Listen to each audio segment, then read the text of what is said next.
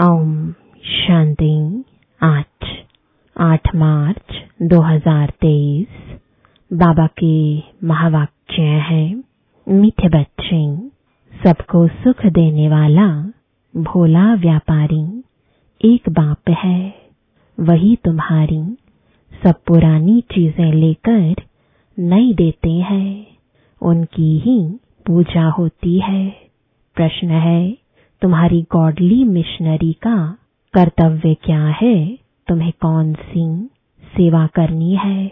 उत्तर, तुम्हारा कर्तव्य है सभी मनुष्य मात्र का कल्याण करना, सबको तमो प्रधान से सतो प्रधान बनाने के लिए बाप का संदेश देना। तुम सबको बोलो कि स्वर्ग स्थापन करता बाप को याद करो तो तुम्हारा कल्याण होगा। तुम्हें सबको लक्ष्य देना है। जो देवताओं को मानने वाले तुम्हारे कुल के होंगे, वह इन सब बातों को समझेंगे। तुम्हारी है रूहानी बातें। गीत है, भोलेनाथ से निराला गौरी नाथ से निराला कोई और नहीं। ओ भोलेनाथ से निराला गौरी नाथ से निराला कोई और नहीं।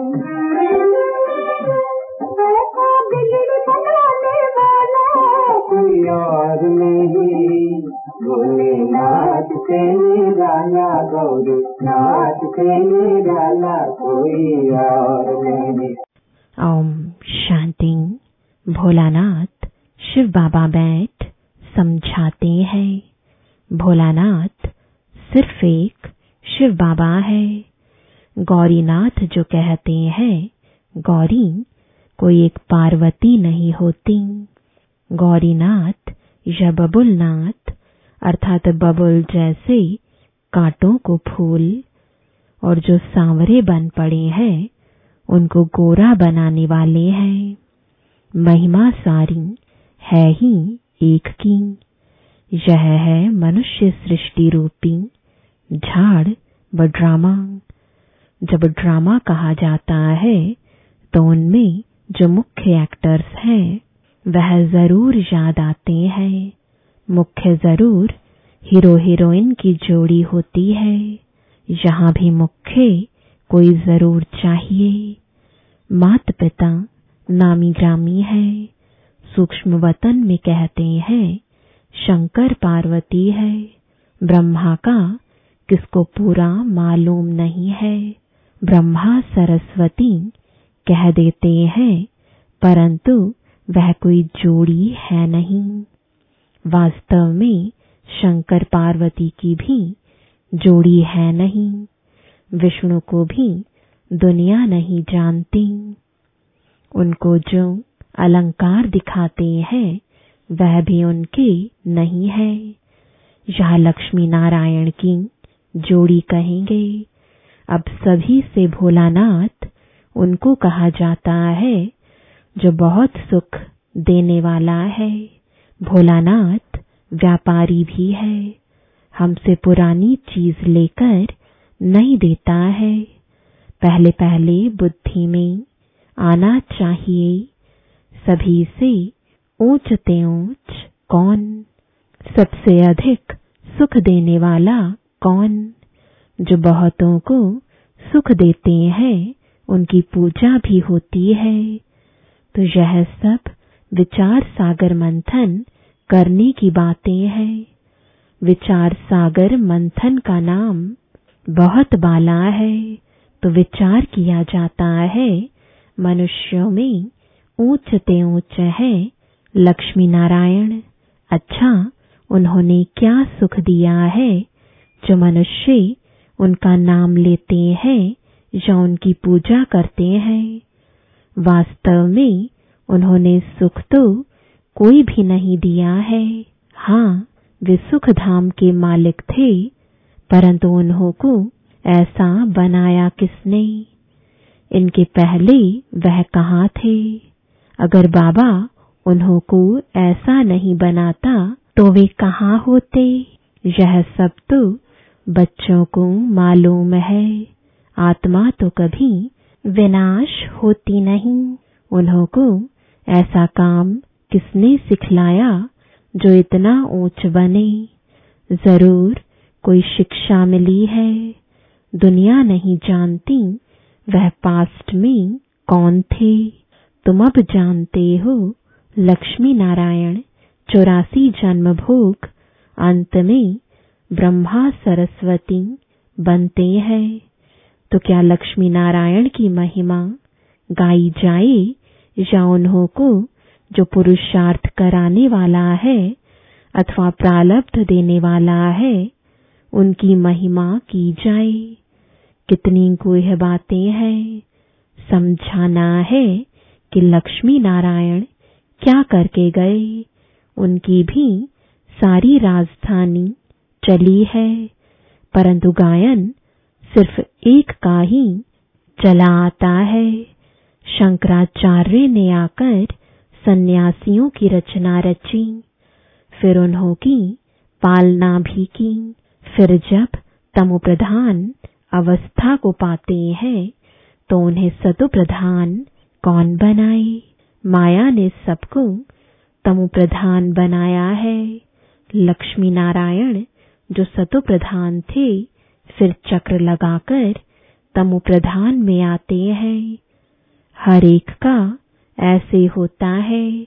भल कितने भी बड़े मर्तबे वाला हो, सतो रजो तमो से हर एक को पास करना है।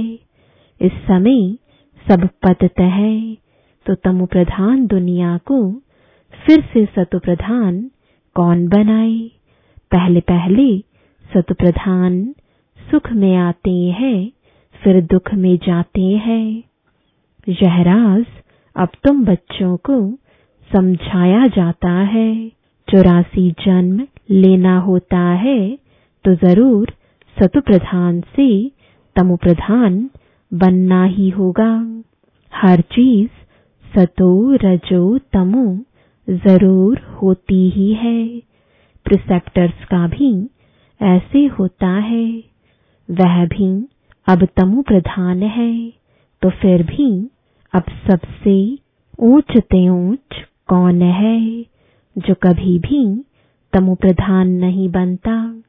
अगर वह भी तमोप्रधान बन जाए तो फिर उनको सतोप्रधान कौन बनाए?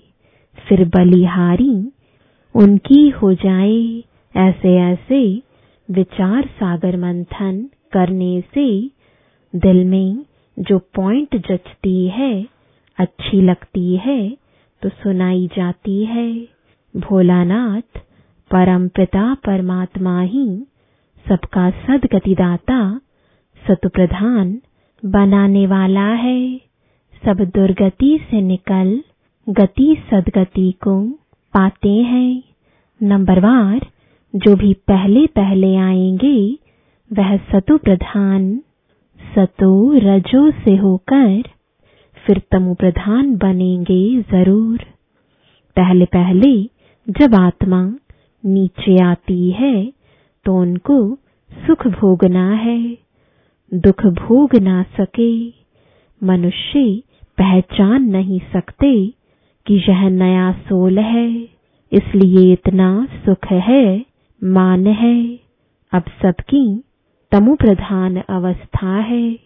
तत्व खानिया आदि सब तमोप्रधान है।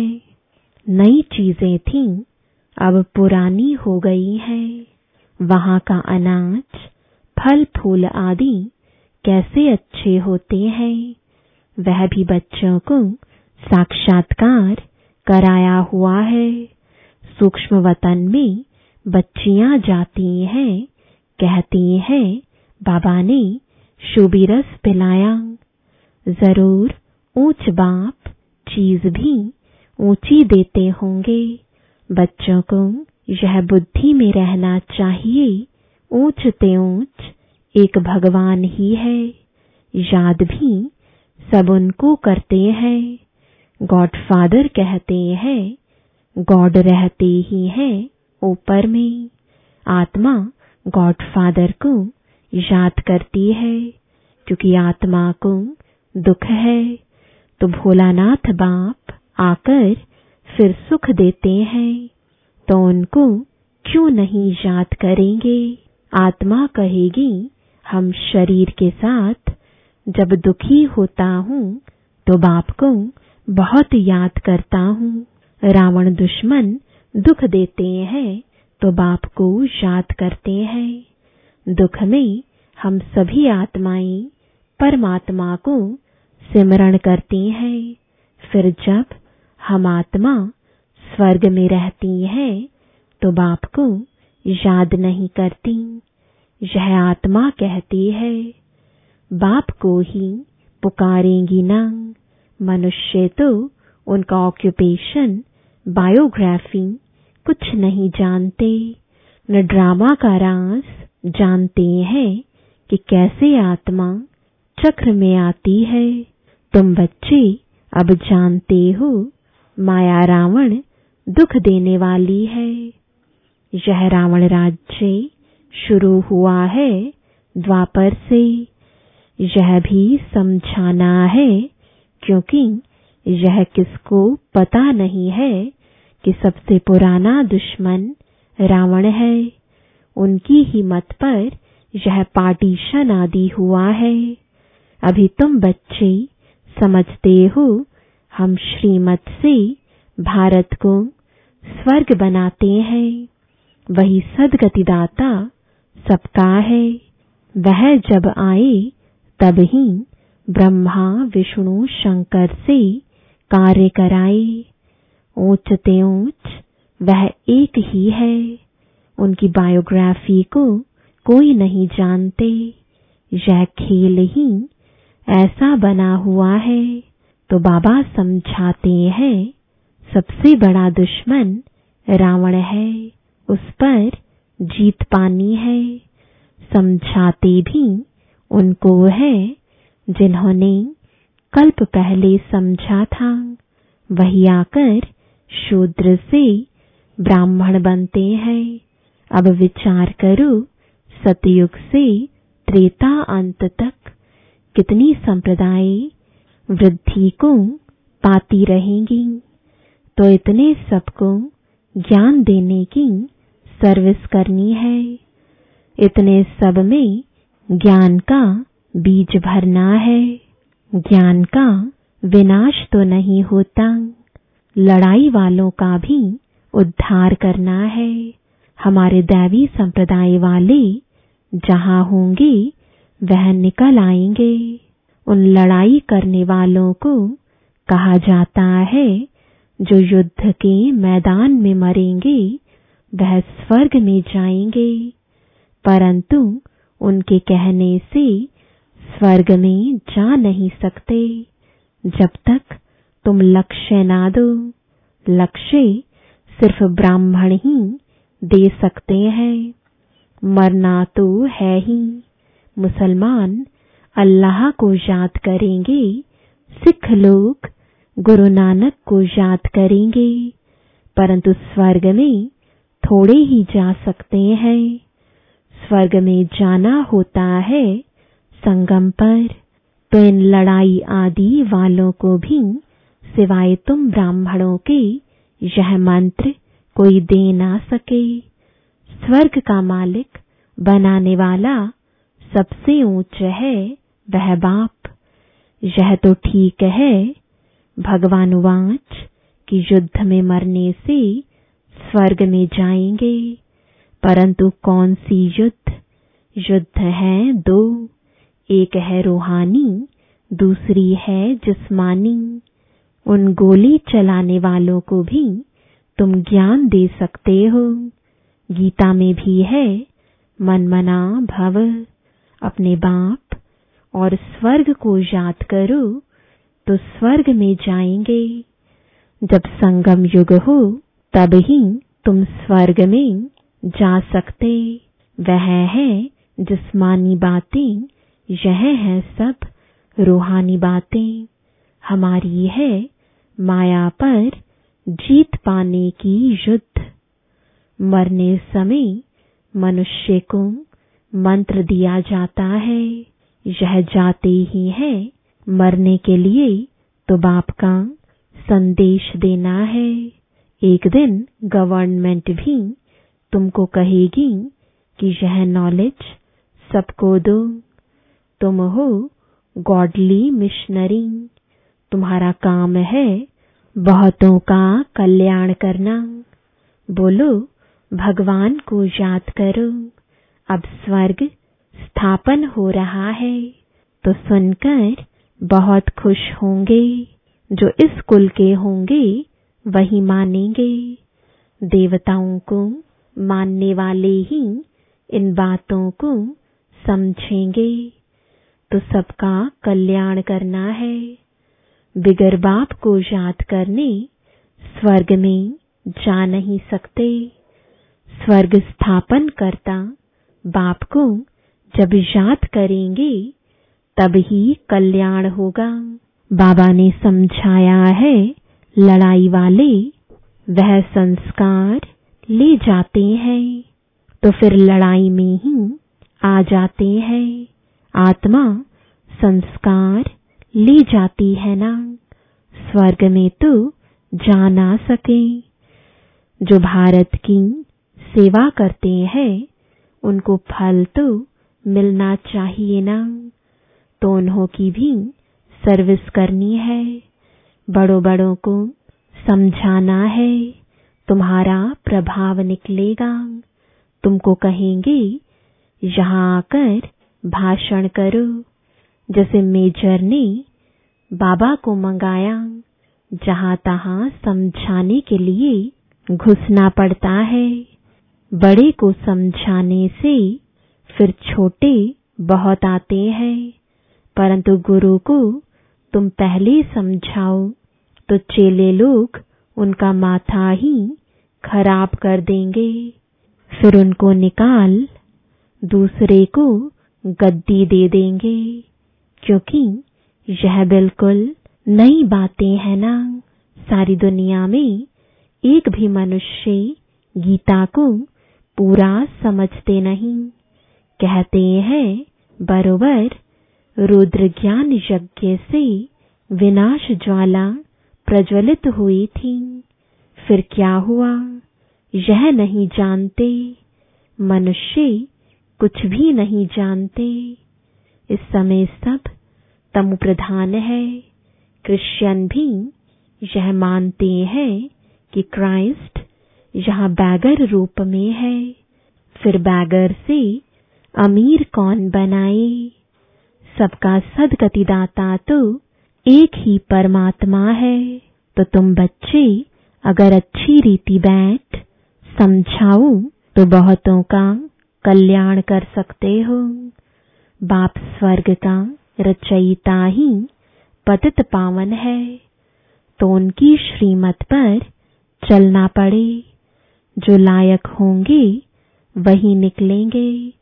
जिनको स्वदर्शन चक्र का व मन मना भव का अर्थ बुद्धि में है उनको ही ब्राह्मण कहेंगे।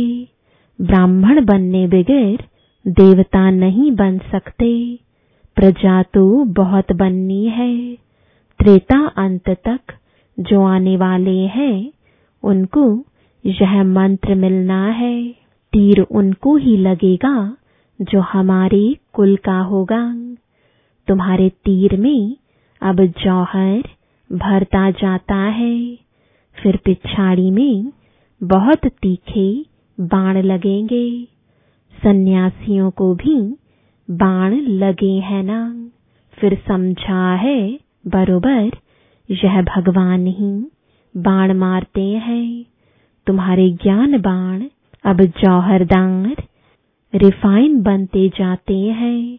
मुख्य बाण एक ही है, मनमना भव। यथार्थ रीति समझाया है कि यही संगम युग है जहाँ से स्वर्ग जा सकेंगे। महाभारत लड़ाई भी सामने खड़ी है। वह भी युद्ध का मैदान है, यह भी युद्ध का मैदान है। माया पर जीत पाने में मेहनत लगती है। साधारण प्रजा भी बहुत बननी है। जो इस कुल में आने वाला नहीं होगा उनको याद ही नहीं पड़ेगा। सर्विस के लिए विचार सागर मंथन करते रहेंगे तो तुमको ज्ञान की पॉइंट्स आएंगी। उस युद्ध में भी विचार सागर मंथन चलेगा। ऐसे करेंगे तो जीत पाएंगे। बुद्धि तो चलती है ना, प्रैक्टिस भी करते हैं। जब तीखे हो जाते हैं तो मैदान पर लड़ने जाते हैं। तुम्हारे पास बहुत ढेर आएंगे। भगवान के दर पर भक्तों की भीड़ होनी है। मच्छरों मुआफिक आएंगे। प्राइम मिनिस्टर व किंग क्वीन के आगे इतनी भीड़ नहीं होती जितनी भगवान के पास भक्तों की भीड़ होगी। फिर उस भावना से आएंगे। कोई खराब विचार नहीं रहेगा। यह तो निराकार बाप है ना। तो समझ में आता है भगवान के आगे भक्तों की भीड़ होनी चाहिए।